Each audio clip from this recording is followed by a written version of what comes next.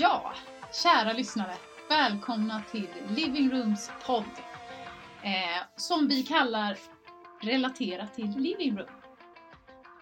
Och vi tänkte börja, jag sitter här, Caroline Edgren, tillsammans med min kära vän och kollega Ylva-Li Arnerstål. Och det är vi som kommer ha den här podden. Och vi kommer fokusera på vår inre värld och dialog och göra den till en yttre dialog. men en dialog mellan oss. Och vi kommer berätta lite hur vi tycker att vad kontakt är för oss. För vi pratar väldigt mycket om att kontakt skapar hälsa. Det är lite av det vi vill bidra med till samhället från vårt håll här på Living Room. Att vi vill skapa kontakt. Och då vill vi också göra det mer konkret. Det kan vara ganska luddigt. Så därför så blir det här samtalet ett sätt att visa så här skapar vi kontakt oss emellan och med oss själva. Så det är därför också vi har döpt podden till Relatera till Living Room. För att vi tänker att vi kan relatera till varandra när vi känner kontakt också. Vi känner igen oss och sådär. Så vi ska försöka vara både personliga och ärliga och hyfsat rumsrena. Och vi pratar just om att det är okej också att vara lite roliga emellanåt. Så att vi ska försöka vara det med. Men ja, vi tänkte kanske... Vill du säga någonting, Ylva-Li, om vad du tänker kring den här podden? Ja, jag vill väl börja med att säga också att vi har ju startat igång en vlogg. Och där har vi ju börjat prata lite om olika ämnen och då speciellt då kanske våran relation. Och vi ville väl se att vi ville dela upp det lite grann. Och i vloggen fortsättningsvis kommer vi nog ha lite mer där vi delar kring saker och ting som händer här. Och lite gäster som är här, lite olika event som är här, lite så här spännande folk. Precis, och allt från lite så här personligare möten till liksom lite lättsammare, nu lagar vi någonting muffins i köket eller här kommer någon spännande gäst på besök. Exakt. Så att det är lite sådär blandat bara för att man ska få en liten bild av vad gör vi här egentligen. Ja men precis. Och den här podden, vi blandar ihop begreppen. Men den här podden så tänkte vi väl lite mer att det kommer vara kanske lite mer kring vår relation. Och precis som Caroline sa, lite mer så här djupdykning och vad som kommer upp. Då vår övertygelse är att kontakt skapar hälsa och alltid relationen i fokus. Precis som vi har haft under hela den här processen med att starta företag som små bebisar. Känslan när vi startade företag och förstod inte mycket av någonting överhuvudtaget när det kommer till företag kanske. Men har fått lära oss mycket och den här processen som vi kallar living room brukar vi säga. Men väldigt lärorikt och spännande. Och hur man också då har en vänskapsrelation samtidigt som man driver ett företag ihop. Precis. Det är ju, och är väldigt speciellt så. Exakt. Det är ju som att ha ett litet barn. Ja, precis, eller hur? Så vi är ju precis gifta. Det blir stor. Ja, han börjar bli stor faktiskt. Men det var svårt där med småbarnsåret. Ja, eller hur? Men hon växer kanske lite fortare. Nej, det är lite oklart. Men hon matar dem, tvättar dem, putsar dem, tar hand om dem. Ja, det är mycket, verkligen. Ja, verkligen. Sätta på dem nya kläder och det var tufft med renoveringen. Men verkligen. Det skulle komma. Ja, och vi kan nämna det för vi har ju sagt det i de andra kanalerna och det låter nästan som att vi förutsätter lite att ni vet vilka vi är. Men Living Room är då alltså ett café som ligger i Vasastan på Rödabergsgatan 11. Och det är mer än ett café för vi har 3 plan här. Och på nedre plan, våningen som vi har renoverat väldigt mycket. Här har vi flera små rum och vi sitter i ett av de rummen. Som vi då hyr ut till coacher och terapeuter primärt eftersom det här är ett ställe som riktar sig till människor framförallt som är intresserade av personlig utveckling. Men vi hyr också ut rum för tillställningar av olika slag. Så att vi är öppna för olika events. Vi tycker det är jätteroligt. Just nu i dessa tider är det mindre möjligt att ses, men vi kommer göra saker online och sådär också. Det är därför vi också har valt att starta den här podden, för att kunna nå ut lite och göra er kanske lite mer nyfikna på att komma hit sen när det blir lite mer okej att ses. Så som sagt, så det här är ett café och också coacher och terapeuter som finns här på plats och erbjuder olika tjänster och sådär. Och det är det här som jag och Ylva då startade för några år sedan. Och redan från början, det första vi sa när vi möttes var väl egentligen, vi hyrde in oss på ett ställe i Solna och var båda egna företagare och väldigt förvirrade. Och sen så fann vi varandra och kände att vi kunde hjälpas åt. Och det blev grunden till att vi ville själva starta ett ställe där fler fick hjälp i sitt nyföretagande. Bland annat. Så det är många nyföretagare som söker sig hit till Living Room som vill expandera tillsammans med oss i sitt företag. Precis, jag tror också att vi är ganska bra på att ta för givet att alla vet vilka vi är.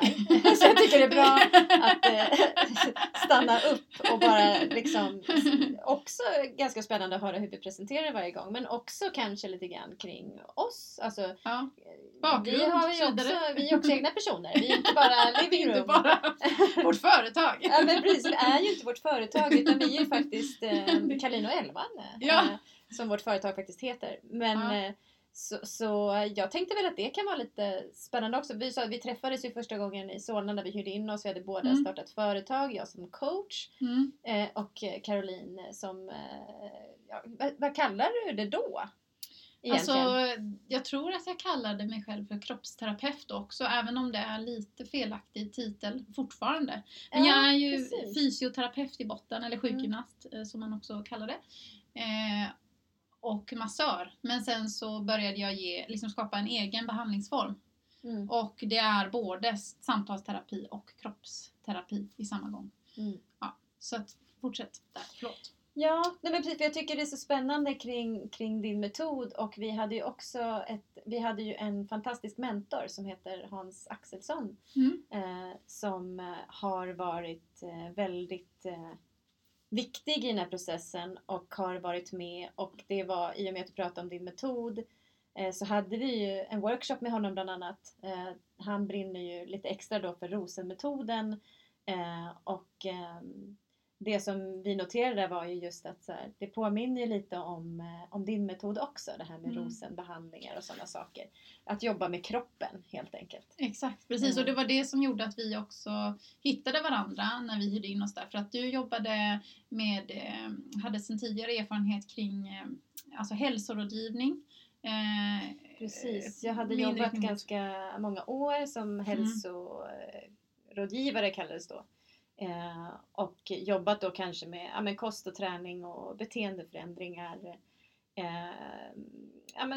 kring liksom att förändra en livsstil och allt som hör där till egentligen. Som jag trivdes jättebra med. Men under den här tiden så utbildade jag mig också till coach, och då heter det integrativ coach som jag utbildade mig till. Och så kände jag väl där någonstans att det var dags att prova mina egna vingar. Och då startade jag ju företag och slutade som hälsorådgivare. Och sen efter det så, det som många, inklusive jag också tror jag, är ju, har man börjat inom hälsa och personlig utveckling eller läst någon terapeututbildning eller liknande, så är det svårt att sluta. Så att jag fortsatte utbilda mig, och jag har också en ganska stor fascination kring vården. Tycker det är så här spännande. Jag skulle nog kanske inte välja att jobba där, men jag är fascinerad av det. Så att jag läste också till undersköterska med inriktning psykiatri, samtidigt som att jag läste då till anhörigterapeut. Då när jag själv har de erfarenheterna av anhörig som jag då delar med ganska många, och som känns som en ganska bortglömd målgrupp egentligen. Så att där klappade mitt hjärta lite extra. Så att det här med liksom anhörig, och då allra främst de här frågorna kring beroendesjukdomar tycker jag är fascinerande.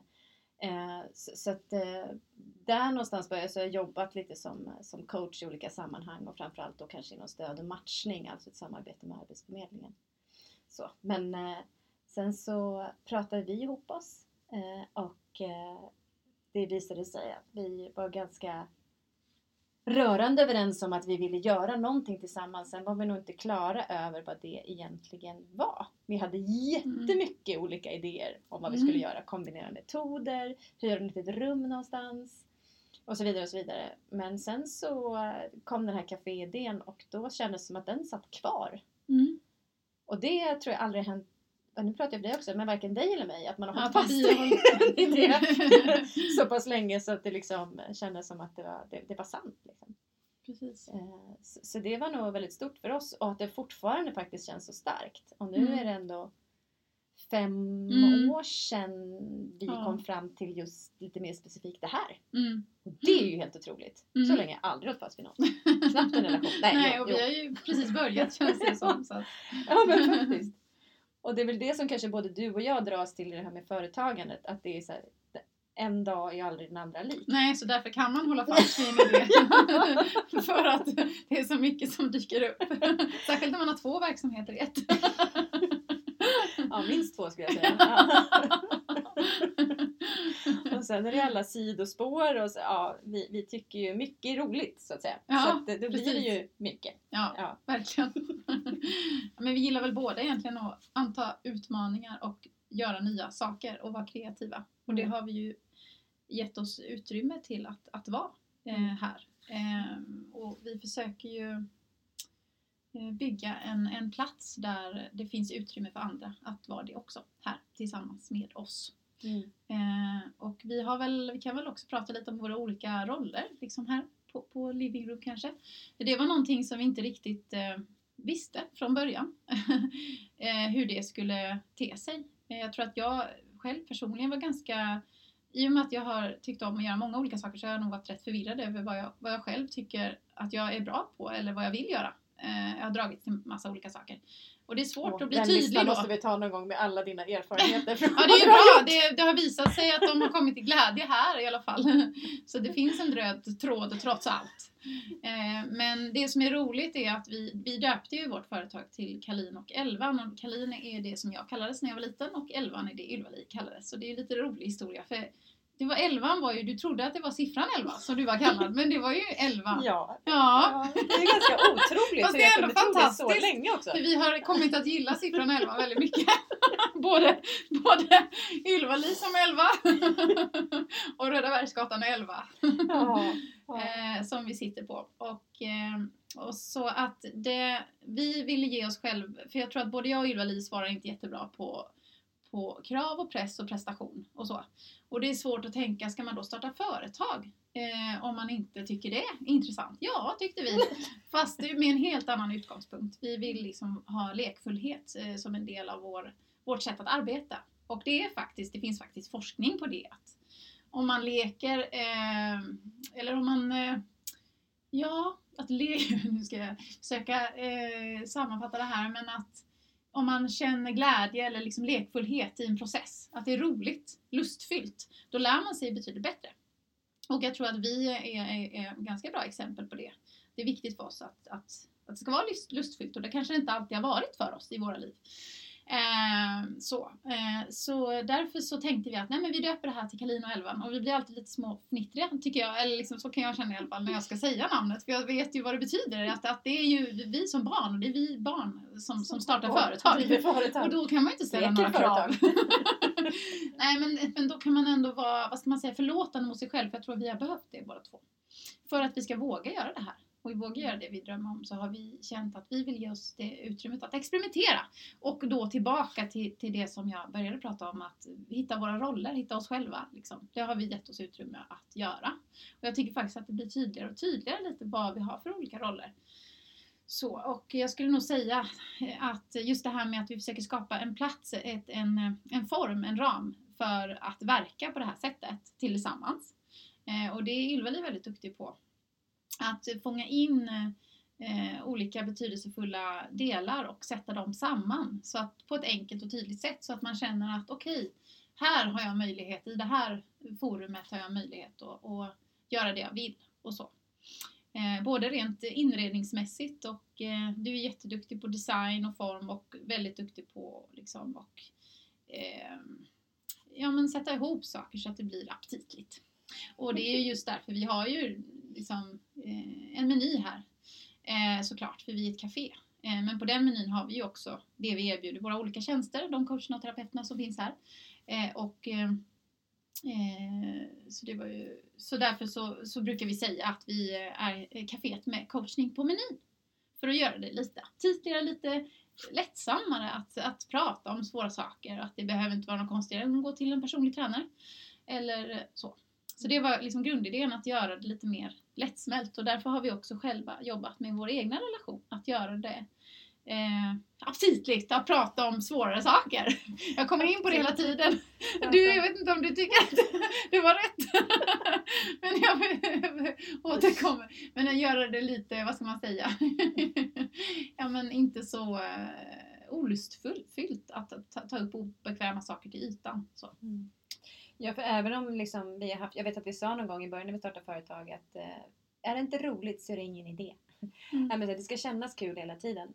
Men sen är det ju också så att det som vi kanske har växt in i är ju också att nej, men det är inte roligt när det inte är roligt.